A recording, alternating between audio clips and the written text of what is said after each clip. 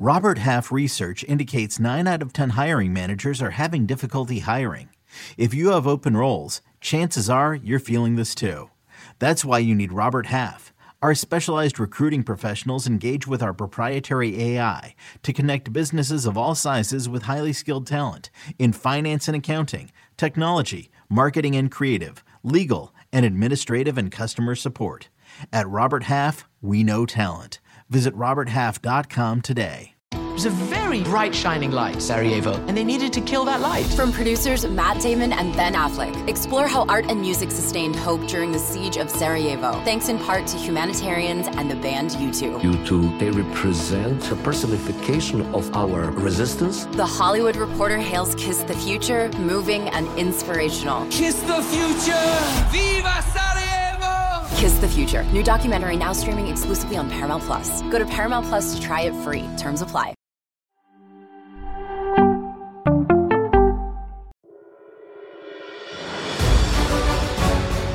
Welcome to Fantasy Football Today, Dynasty. I am your host, Heath Cummings, and I could not be more excited to introduce a very special guest, Matt Kelley. Now, you may know this. This is the man of a million monikers. So you may know him by the Podfather. You may know him by @FantasyMansion on Twitter. You may know him as the creator of the Player Profiler. Matt, thank you so much for being here. Heath, man, we've known each other a long time. This is really cool. I've been looking forward to this since we talked a couple of weeks ago, and we're going to jump right into the 3 questions pretty quick, because I was talking about you the other day. I said, I don't know if there's anybody in the industry better at cutting like a wrestling promo than this guy. Like, there's some people who try to do it, but like when you get going, it's fantastic. I'm going to give you an opportunity to do that in just a second. But first, I want you to tell me what's going on at Rotounderworld. Yeah, Player Profiler. We're an interesting place where we started by trying to put every piece of information, every data point people need, especially for Dynasty, into one place. When we started, we didn't know it was going to be such a heavily trafficked site for Dynasty, but we have a lot of great college metrics, a college dominator, breakout age, and a lot of that information that you can use to evaluate players. And now we have a whole Dynasty Deluxe package for subscribers to do your Dynasty startup planner. People are doing Dynasty startups right now. It's actually an interesting time to do a Dynasty startup when others are doing traditional drafts, that you would draft these guys for life. It's kind of cool, right? It's kind of cool. So anyway, check out playerprofiler.com. There's a lot of great information there, and you'll bookmark it, I'm sure, because it's if you want just to understand what a player is all about, that's where you would go first and foremost, is my suspicion. And then we also have a Dynasty Dominator app in the App Store. It's $5, and we have a trade analyzer there to help you evaluate trades for Dynasty. And then, of course, right now we have a draft kit and a whole bunch of other resources for seasonal league drafters as well. And we have a whole best ball rankings. We're sponsored by Underdog, as you can see my T-shirt. So yeah, we have a lot of good stuff. And the other thing that you could do is check out Player Profiler on YouTube. We are, creating more content and more shows. We have a whole bunch of high stakes shows where some of the killers in the industry come on and talk about their strategy and what they're doing in drafts that are thousands of dollars in entry fees.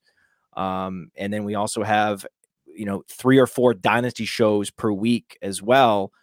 So my guess is that Heath you've done a great job of starting to get people interested, get people Dynasty curious. And then there's our channel in particular helps you take it to the next level.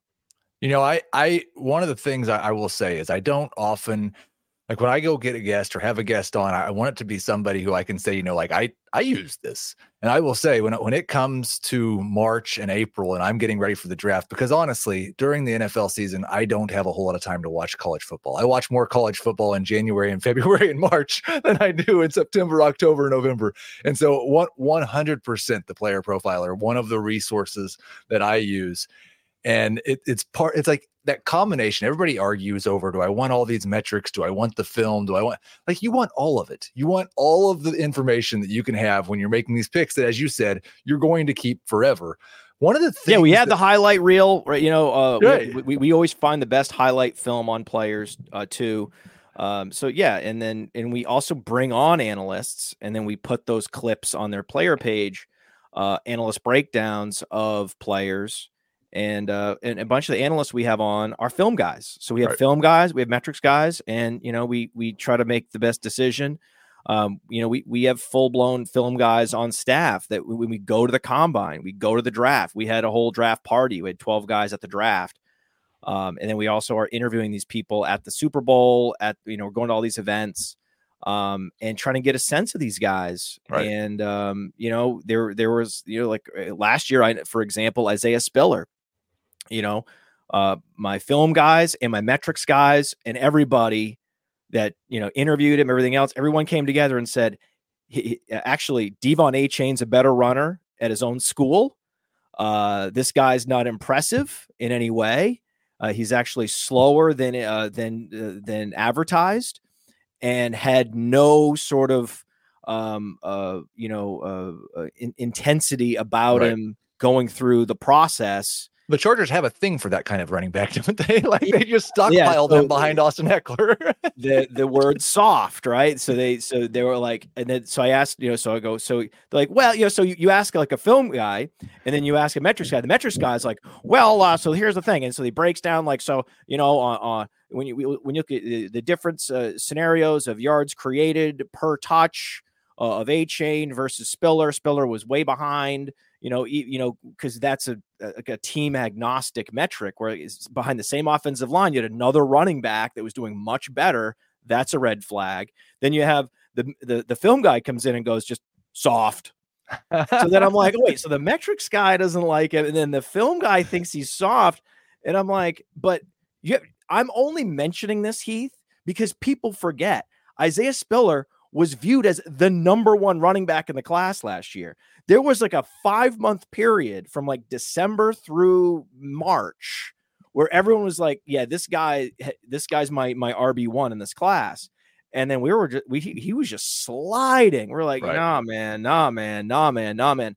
Next thing you know, the draft happens and the guy falls out of day 2 into day 3. And then the Chargers gave him a lifeline.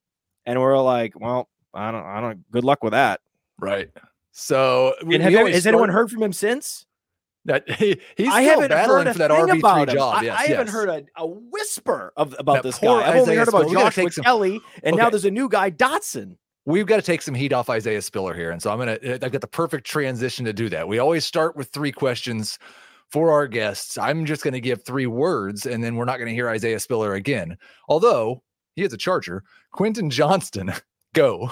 Yeah. So it's just that Quentin Johnston is just another one of these guys where there are a lot of red flags. Right. And typically with red flag players, you're looking at 3rd rounders where you're trying to talk yourself into it.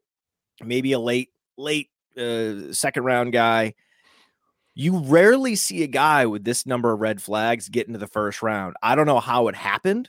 Well, he's really big and he's really fast and he looks like a wide receiver from the past. Like those are that's what I've talked about. Those are the guys that the industry has missed on so much over the last 5 years.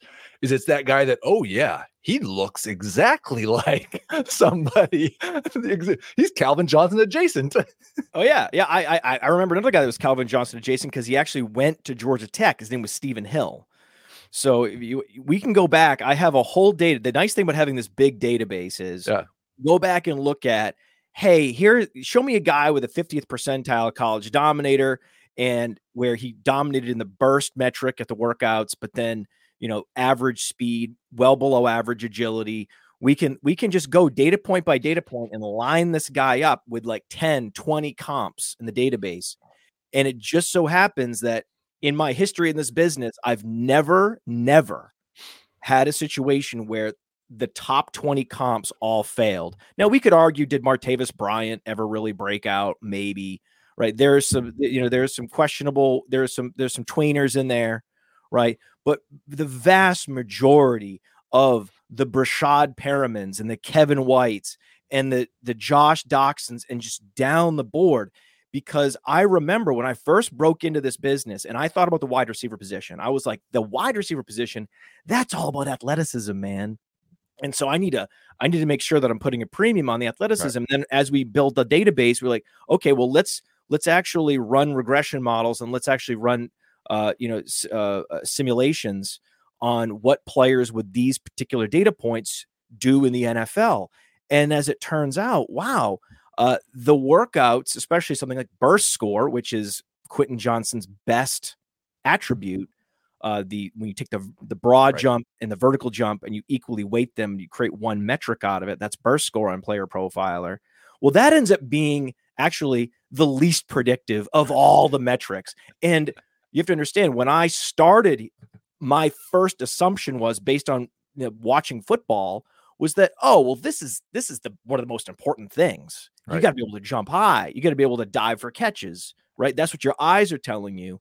But then when you actually dig into the data says, no. Things like, was this guy active on special teams as a freshman?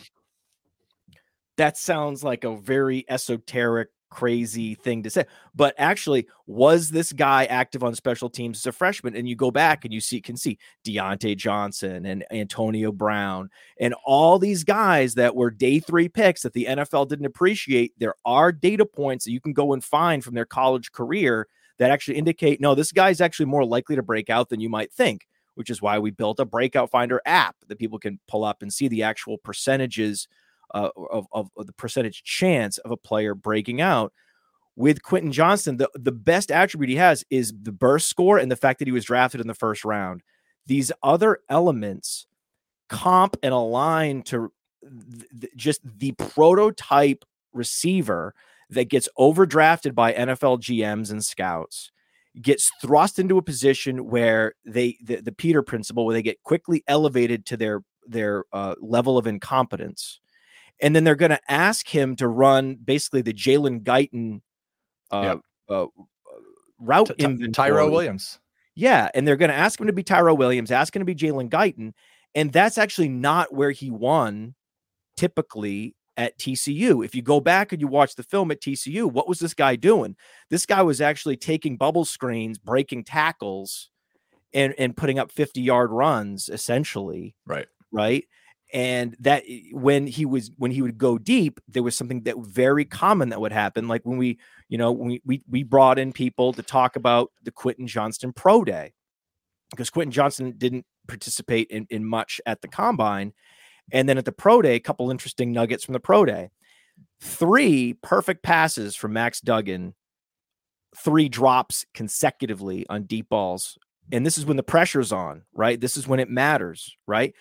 In the early days of training camp, when you're seeing all these videos on social media of the one-hand catches, notice the shorts. Notice the lack of shoulder pads. Notice the lack of defenders in the vicinity. Notice it's just a ball kid hanging out.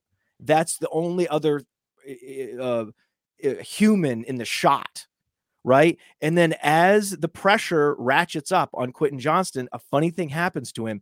The dude crumbles. The dude stops being able to squeeze the football. I don't know what it is, but that's not my job. My job is not to understand the inner workings of what makes him tick. All I know is when in real life, in real football, in the Big 12, anyone that watched the Big 12 knows what he's all about. And then to go to the Pro Day and to see him do it again, and then to start seeing reports from practice that he dropped 4 passes in practice, like that's a big number, right? And like, oh, well, didn't you say that? Didn't you remember Jamar Chase dropped a bunch of passes? Yeah, that was like one practice. And that was like the one report we got from Cincinnati camp, because Cincinnati has almost no beat report coverage. And one beat reporter happened to go to one practice where he happened to drop a couple passes. Was he a pass dropper at LSU? No, but this is just more of he put on a laser light show at his Pro Day. Okay. There was a guy that ran all the events. He didn't have to do a thing. Remember, Devontae Smith just said, I'm not even going to weigh. You're not even going to get me on the scale because I know that I won the Heisman, and that's all that really matters. I'm going to put my hardware on the scale, not my body. Right. And Jamar Chase said, the same draft class, said, I'm actually going to even do the 3-cone. I'll do everything. I've been working out with these guys, these trainers down in Texas throughout COVID, and I'm gonna shred this workout. And that's exactly what you want. The guy that was already projected to be the first overall pick at wide receiver says, I'm going to do all the drills and I'm going to show out. And then they go to the pro day for Quentin Johnston, and the scouts had to try to talk him into doing the agility drills. He knew he would fail the agility drills because his lateral quickness is not his thing. If he can bulldoze Big 12 defensive backs, then he can succeed. If he's not doing that, he's not succeeding. Okay, so that's what I know. Isaiah Spiller. And then the other thing is in fantasy, what we do is, he has Herbert. Right. He has Heath. He has Herbert. If Herbert's, there's going to be so many passes. He doesn't have to be efficient. No. We've seen this movie before with Kevin White, Brashad Perriman. If you can't run the routes, if you can't squeeze the football, they're going to find someone else, a professional wide receiver that's going to go out and do that. So projecting a player based solely on the offense they're in or the quarterback they're tethered to is bad process. I agree with that entirely. I do want to give you a chance because we started off on a bit of a negative note here with the Chargers. We're going to go super positive here. Who is the one guy that is going to be just skyrocketing up dynasty ranks in September? Who's the guy to go buy right now before they actually start playing real football and scoring real fantasy football points? Well, first of all, on the Chargers, just for the Chargers fans, in standard leagues, I'm drafting Austin Eckler at the 101. I think Austin Eckler is a safer pick with a similar ceiling to Christian McCaffrey. That offense is bananas, and the best receiver in that offense arguably is Austin Eckler. I know that, Keenan Allen's fantastic, but Keenan Allen's well on the wrong side of the age apex. Austin Eckler is that guy. If someone's going to be this year's Christian McCaffrey, that's probably actually not Christian McCaffrey.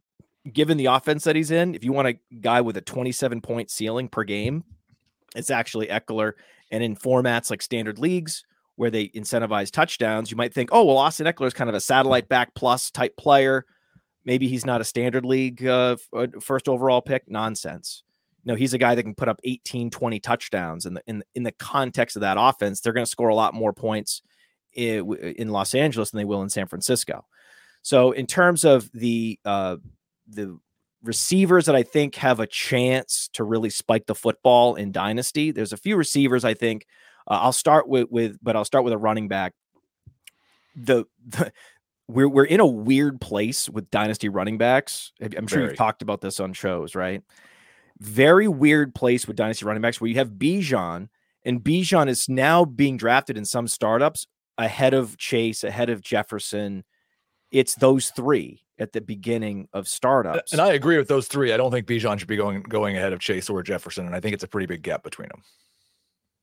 I know, me too. I mean, yeah. I to me, it's Jefferson, Chase, and then actually, I'm on Ross St. Brown is going to be entering that conversation. So, but I'll talk about running back first. The rest, running back 2, 3, 4, 5 in Dynasty is wide open. Yep. How does Breece Hall's recovery? How does his touch distribution vis-a-vis Dalvin Cook play out? That's going to be a big differentiator. Where does Jonathan Taylor end up? Never have we seen such open-ended rankings where it's basically you've got two rookies, right?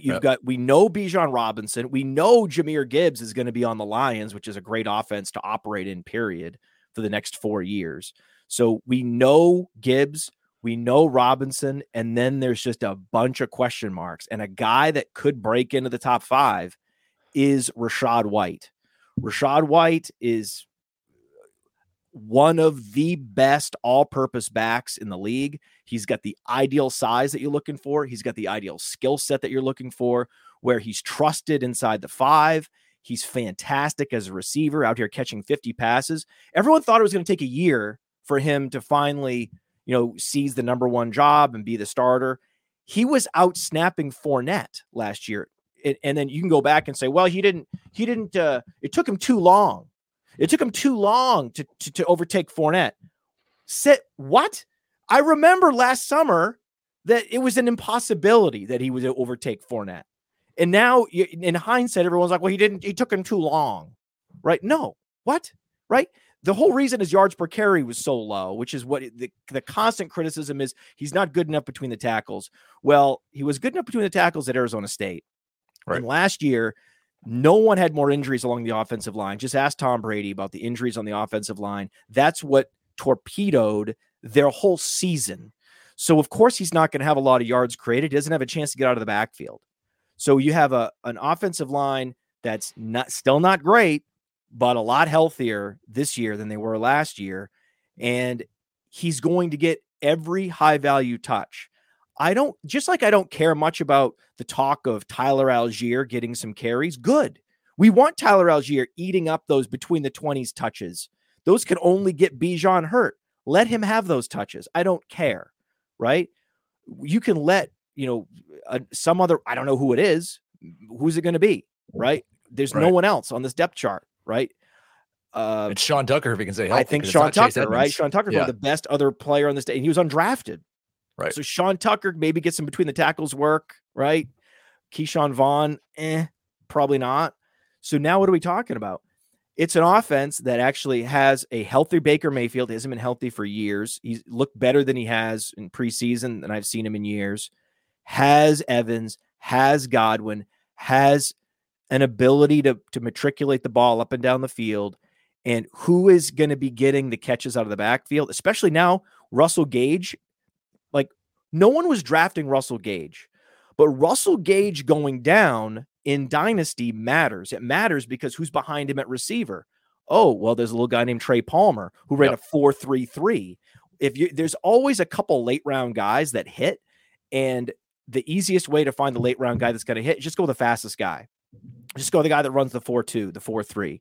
And oftentimes teams will find a way to get them involved on special teams initially. And then if they have the chops to actually run the routes, they have the route inventory, they'll start to incorporate them into the offense. Next thing you know, they're usable. They can give you spike weeks. That's Trey Palmer.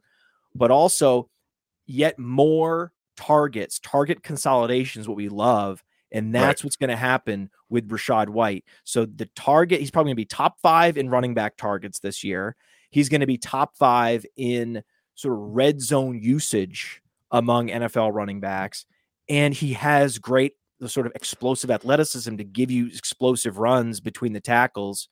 So he's my bet. He's the guy I'm putting my chips on. He's the big leap. All right. Yeah, to make the big leap at running back.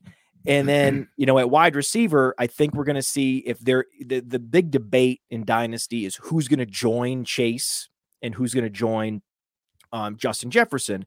And the easy answer, the cop-out answer is Marvin Harrison Jr., right? So that's the cop-out answer that's the clever hipster Dynasty answer, right? Is Marvin Harrison Jr. And then the next best clever answer is Jackson Smith-Njigba, because Jackson Smith-Njigba outproduced Olave and Garrett Wilson in that 1 year in 2021 that they played together at Ohio State.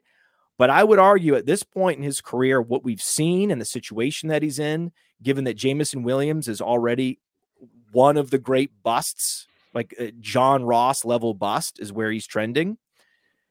Well, Amon-Ra St. Brown is poised to lead the league in targets. And then he also has the one thing he has, which is interesting, is he does have some explosiveness. And even if he is a slot receiver, sort of an explosive slot receiver, and those guys, and that's a traditional in the West Coast offense. He plays the traditional Z role, like the Jerry Rice role, where he's doing a lot of these drags, all these double moves, where he can play at every level of. And so I really think that we're going to be looking up in about 7-8 weeks, and suddenly it's Amon-Ra that's joined that conversation, just based on total output, total volume. So who's the next Cooper Kupp? I think it's clear. He has the same quarterback, Jared Goff, right? And it makes too much sense that Goff would be like, I'm just going to do with this guy what I was doing with Kupp back when I was with LA. This makes too much sense. Right. So I love that. I've got him number 6 right now already. So it's not much of a leap to get to number 3 at Cooper Kupp. But you could see it, right? You can see how it works, because it actually, by the end of this year, it's very possible, if not probable, that Amon-Ra St. Brown has the record for total receptions in the first 3 years of an NFL career. Right. He has a little bit aided by the fact that he gets to play a couple more games than everybody else. Let's take a short break, and then we will get to question number 3. On May 23rd, I want to go back to normal. What's normal? The Paramount Plus original series, Evil, returns. We've already hunted werewolves and demons. And now what? A baby Antichrist? Okie dokie. Prepare yourself. You will not beat us. For the end. I have visions of hell. Make it stop. Make it shut up. You're not gonna survive this. Evil, the final season. Streaming May 23rd. Only on Paramount Plus. Okay, so I don't know if you get asked to do this very often, but I'm going to ask you to be a little bit reasonable here, because I've seen kind of multiple takes on Anthony Richardson from you. I have struggled so much. I mean, the first thing I struggle with is that every time you mention him on Twitter, it's just he can't throw, and I say, why do you care? But I think it's a little bit far-fetched to say that he can't throw either, but I struggle now that he's been named the starter, now that they've seen him in camp and decided, you know what, he doesn't need to sit and develop for a year. He's just going to play this year. And we know his offensive coordinator is willing to run a system where you just run the running quarterback 10 times per game and make him the best quarterback in fantasy. I struggle with where to rank that guy in Dynasty reasonably, because I could make the argument that I could rank him as high as QB6. I think there are people that don't even want to rank him as a top 12 quarterback in Dynasty terms until we see it. What's a reasonable ranking for Anthony Richardson in Dynasty leagues? Well, my problem is that I have a bunch of analysts around me that also don't like him. Okay. So I get really, I get a little bit of, with him, I get a little, I almost get like a bad reputation because I have the wrong friends in high school type of thing. But I don't hate him by any means. When you say don't like him, you mean from a playing NFL quarterback perspective or from a fantasy football perspective? Because I think those are totally like Justin Fields. No. I have people that say you can't draft him this year. Okay. And that he's the ultimate stay away in Superflex for this year, not for Dynasty, but for Superflex, it's I think he is the stay away in Superflex this year. I think you can't take that chance, because in Superflex, Derek Carr and Kirk Cousins are gold. You can't do that. You can't take that kind of chance. I'm going to take swings in Superflex. It's a strategy conversation more than him. He is a very interesting guy, and I think his range of outcomes is Josh Allen, right? Is a comp for him, but there's also been other quarterbacks that just haven't. Trey Lance, like it just depends. I don't know. Well, the difference though, that it's like he's already won the starting job. Like maybe he gets hurt, but besides that, I have a hard time.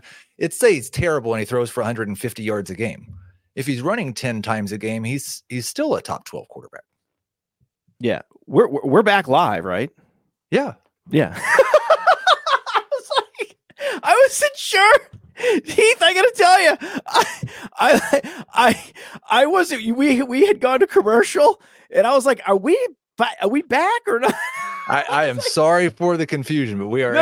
I just want to make sure. Yeah, it's just a little spot for the podcast. This is my take on Anthony Richardson. Is he is the second player I would draft in Dynasty Superflex. Okay, because in Dynasty Superflex, if you hit it out of the park with a quarterback and you have that guy for 10 years, it is such a strategic advantage. Ask anyone that has Josh Allen. It's such a strategic advantage.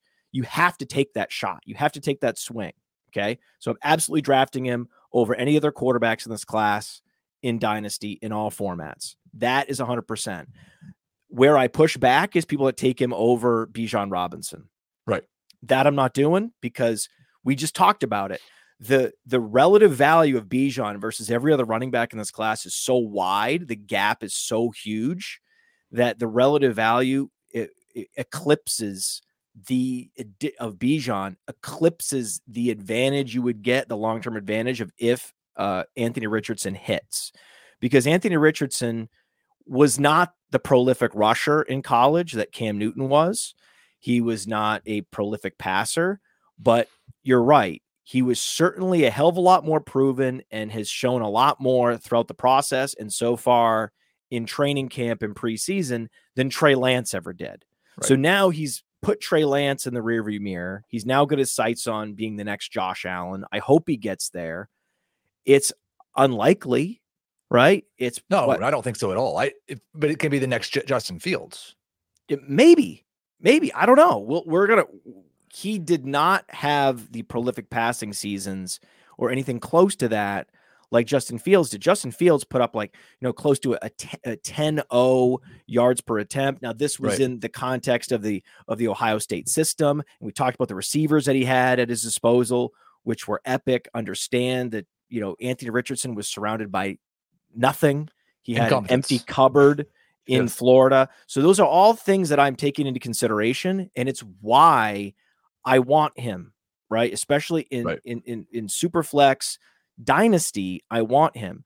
Now, the reason I like talking about him is because from a strategy standpoint, there's nuances with him that are interesting, where he's a guy I love in Dynasty Superflex, and he's a guy I would never touch in a seasonal league Superflex league, because the challenge for a rookie is immense. Most rookies flame out in epic fashion. It's a very rare thing. It took Josh Allen 2 years of being the least efficient quarterback in the NFL before he finally was able to break through.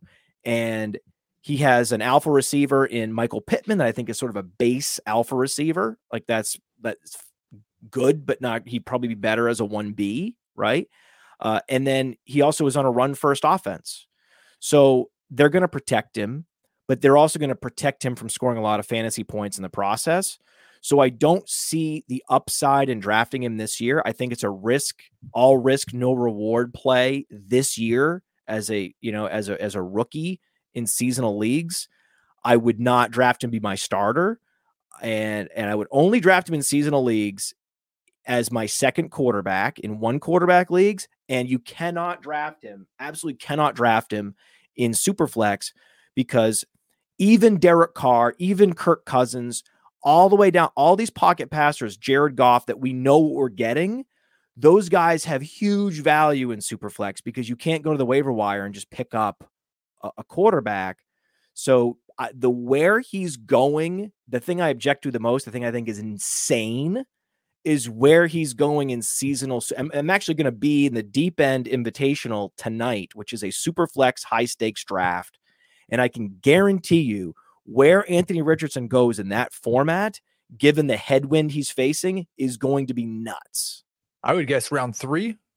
Yes, that's my expectation. It's crazy. I think it just changes your build. Like in that type of thing, you're not playing to sneak into the playoffs as the 6th seed. You're playing to win all the money. I don't see the upside this year. Like I can take Sam Howell and or Desmond Ridder in round 10 after everybody forgot that we're still drafting quarterbacks. And if things don't go well with Richardson, but the thing I have the hardest time imagining, because we've never seen it, is that he is going to go into this offense that has had a quarterback run the ball 10 times a game the last 2 seasons.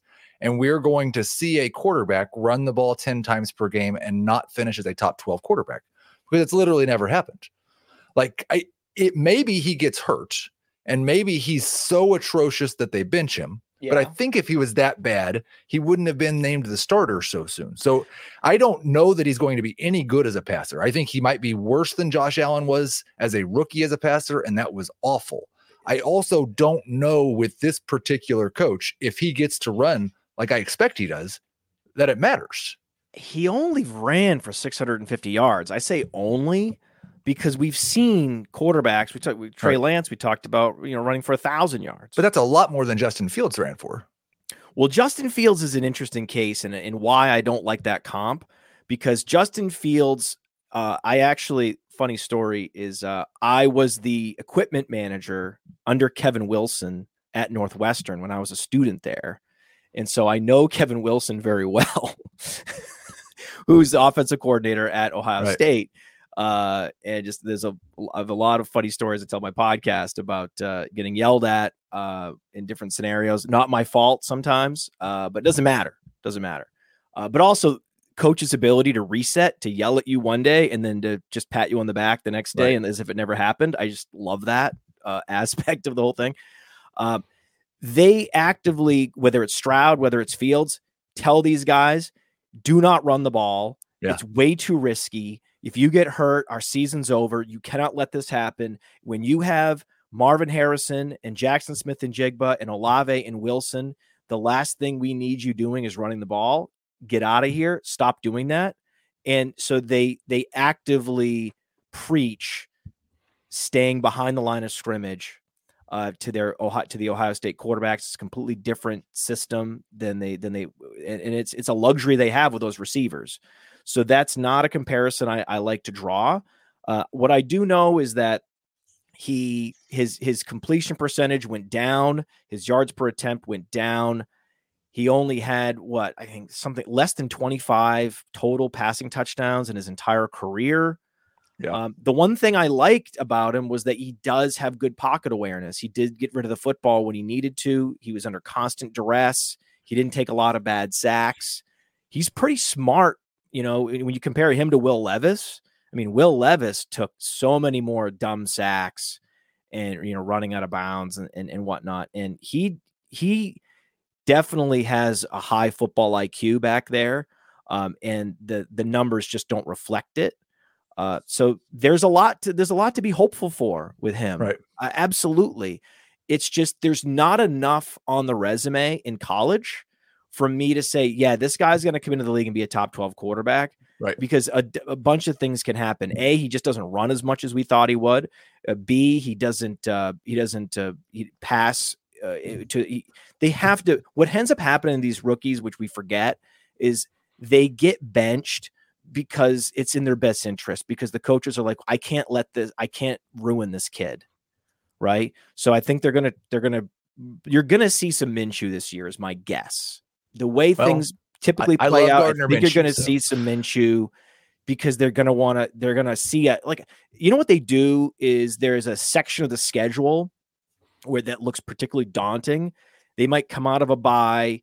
Minshew eats those hardest opponents, and then they will bring Richardson back for the last 5 games or so. And then at that point, you can pick him up off the waiver wire, or you can trade for him. So that's another option to always keep in mind, is that you're going to be able to trade for Anthony Richardson, is my guess, at some point in both seasonal leagues and dynasty leagues. So if you don't get him, it's not the end of the world. All right, we are going to take another short break. We'll get to the news and notes as we wrap up here. We are back. Now, you mentioned Devon Achane a little bit earlier, and he's got an injury, shoulder injury. It's not been the greatest start in his battle against Raheem Mostert and Jeff Wilson and Myles Gaston and Savon Ahmed. Did not expect a couple of those names to be mentioned on this podcast this year. But my main question is, because I think a lot of people are souring on him in the single-digit rounds of redraft leagues, but for dynasty purposes, is this for you a buy opportunity? Yeah. Yeah, this guy's a slasher. He was a runner between the tackles in a way that most people don't realize unless you go back and look at the reps between the tackles. Like, oh, this guy wasn't just an outside runner, wasn't just a guy that tried to get to the perimeter and using the passing game. He's a slick receiver. He also is the perfect fit for this offense. So this is what the Shanahan clan, this is what they do. They find undersized running backs with great speed that can put their foot in the ground and get upfield. This is the type of run, not the Trey Sermons. That's a bad fit for the stretch zone, because they can't get to the edge and get upfield fast enough. They get eaten up. The beauty of a Devon Achane is he can get to the boundary quickly, put his foot in the ground, and explode upfield, and just trust that the hole will open up in front of him. That is going to be the long-term, I think, outcome with him, is he is going to be a productive NFL running back. He is going to be an all-purpose guy.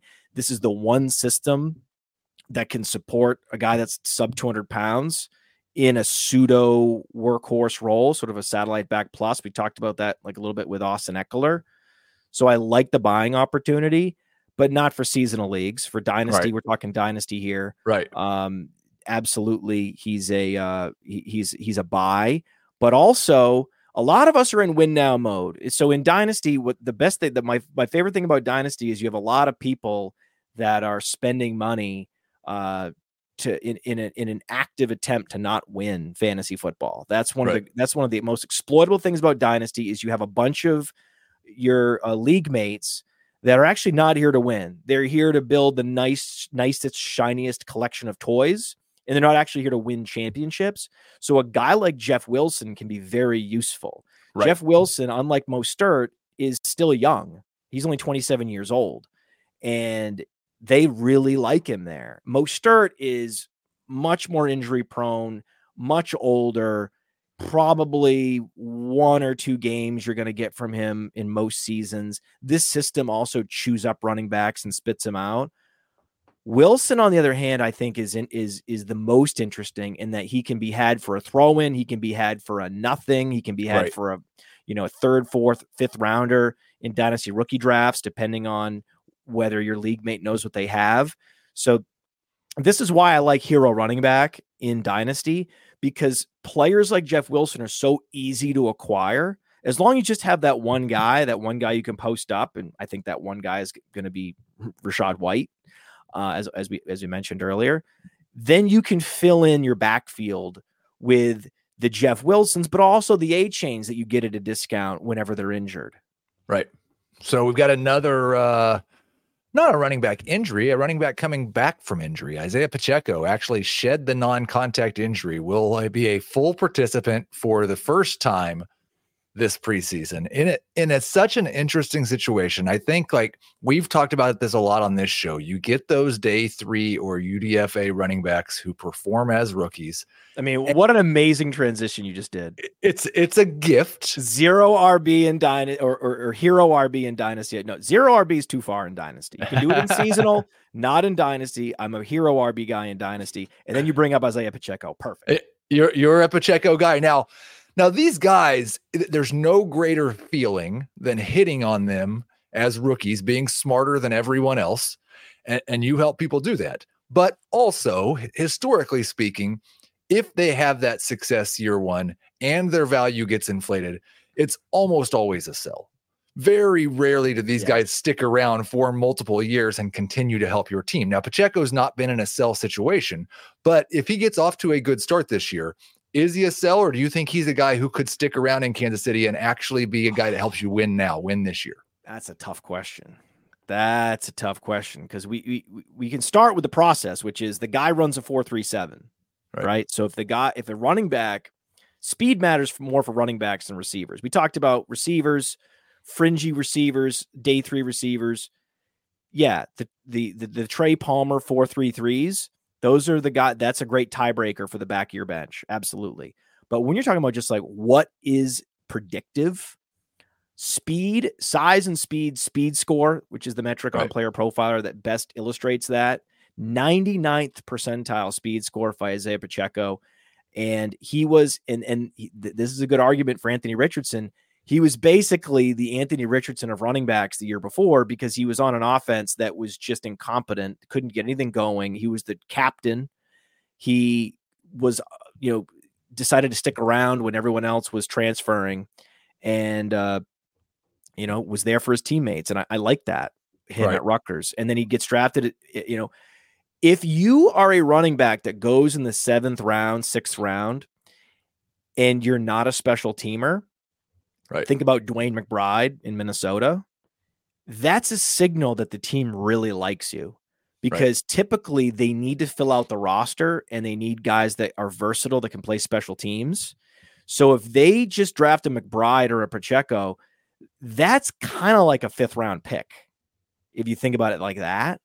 So now it's like, okay, this guy he's on the Chiefs and there's very little competition for touches because Clyde Edwards-Helaire is one of the greatest busts in the history of the first round running backs in the NFL history.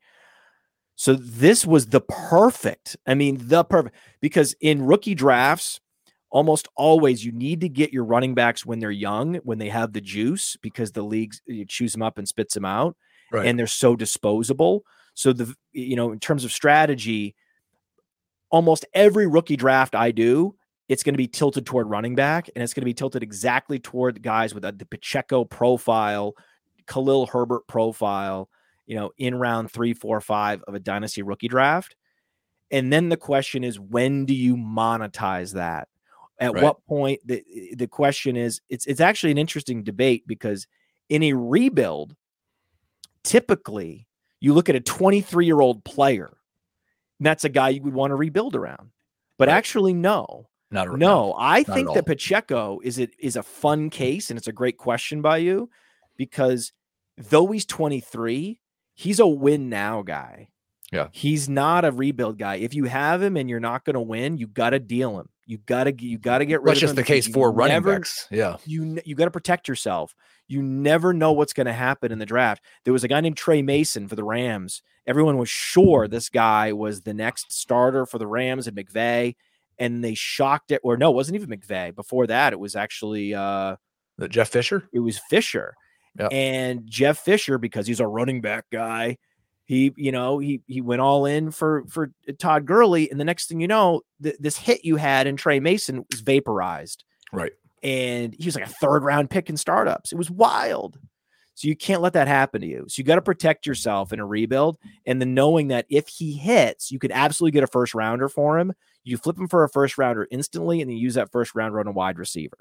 That's the move. Or even better, a quarterback in super flex.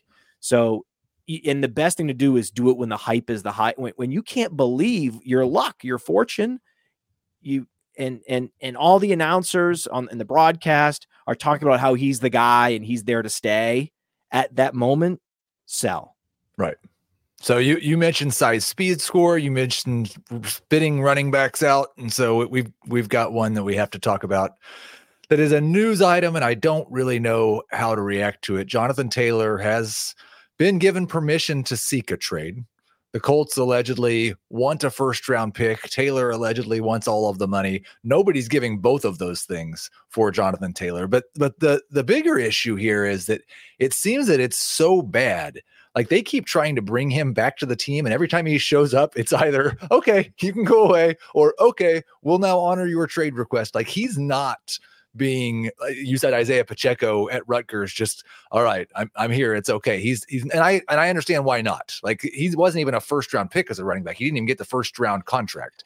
How are you handling him? Like, we talked about these top 5 running backs that have kind of disappeared.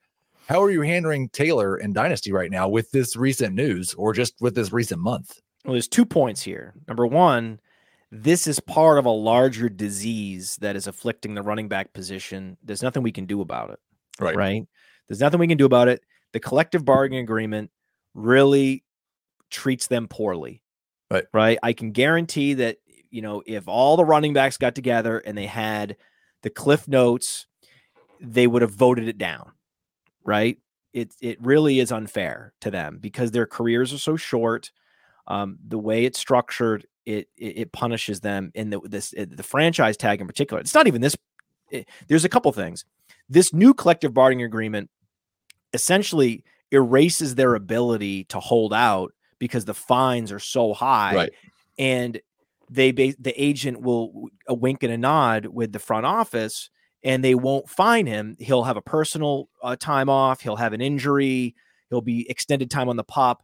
There's things they can do with J.K. Dobbins to say, hey, in good faith for negotiations, we won't fine him, and we can find workarounds that just make the whole thing a farce, right? It just becomes embarrassing. The farce of J.K. Dobbins. He was not hurt. It was just a way to work around an unfair agreement that was worked out between the two parties. So now you have a Jonathan Taylor where it's ratcheted up, and the good faith is lost, where Dobbins was able to maintain good faith with the front office. I think the front office and Jonathan Taylor in Indianapolis, the faith is gone. And at that point, they're going to have to start fining him, and he's going to have to play. And that's just what's going to happen.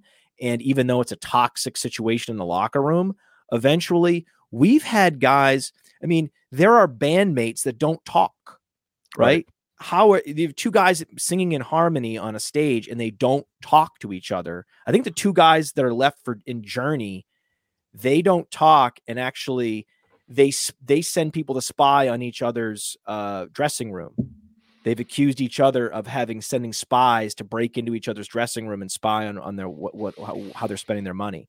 I think it gets that crazy, right? So in these environments, especially when you have a bigger team, like it's not basketball, it's a big team, you can be sort of unhappy, and you can have a sour attitude, and things move forward. You have to show up, you do the drills, you have to sit in the meetings, you process things, you get handed the ball on Sundays, you do your thing. It's what happens. Does that mean you're buying him? Right. Yeah. So I think I think the probability that he is a cult is higher than the public believes right now. And the reason I say that also is because, yeah, sure, like I said, he's unhappy, but in order to get a deal done, the Colts value him as a first-round talent, and he values himself in the upper echelon of running backs.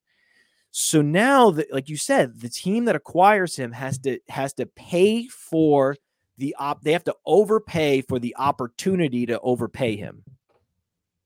Right? That's how they're going to see it, because they're seeing these contracts that all these running backs are getting in the $5 million zone, Dalvin Cook, $8 million. And they're like, well, why would I pay you that? I get you're valuable and we love you, but this is just what the market's charging. I go to the store and I can't believe how cheap an apple is, but an apple's still 49 cents.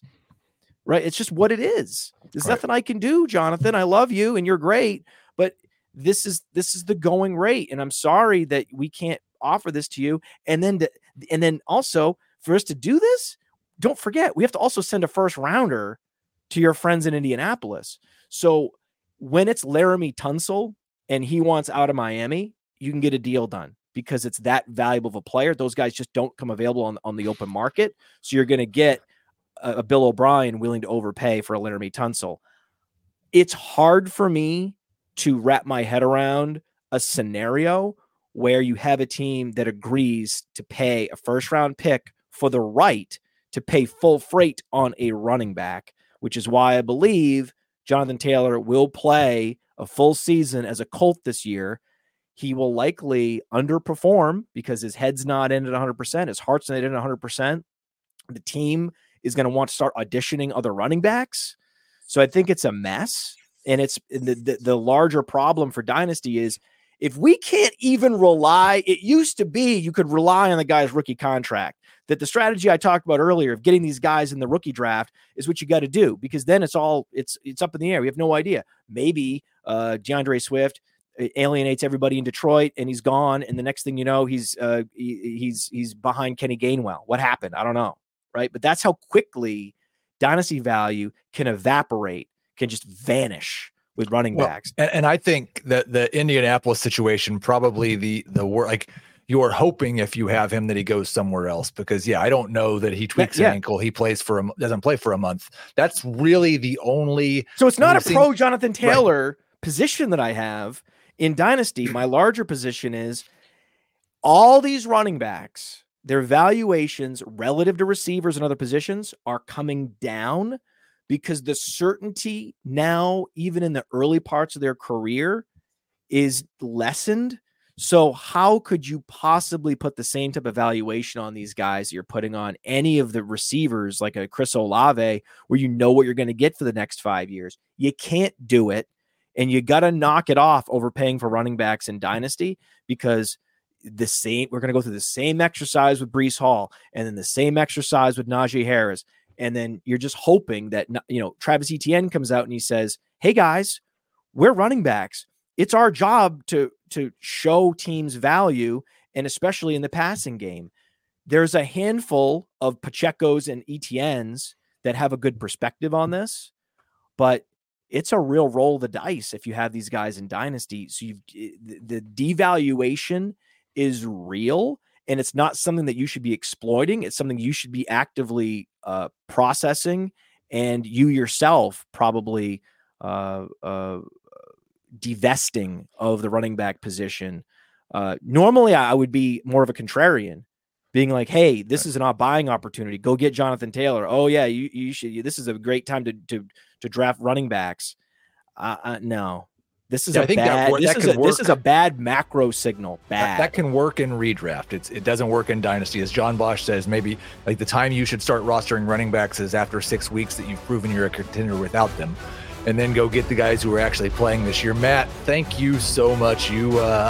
I told the people and you delivered. So we do appreciate you coming on today. We appreciate everybody who was a part of the show. We appreciate all you guys listening, and we will talk to you next Tuesday.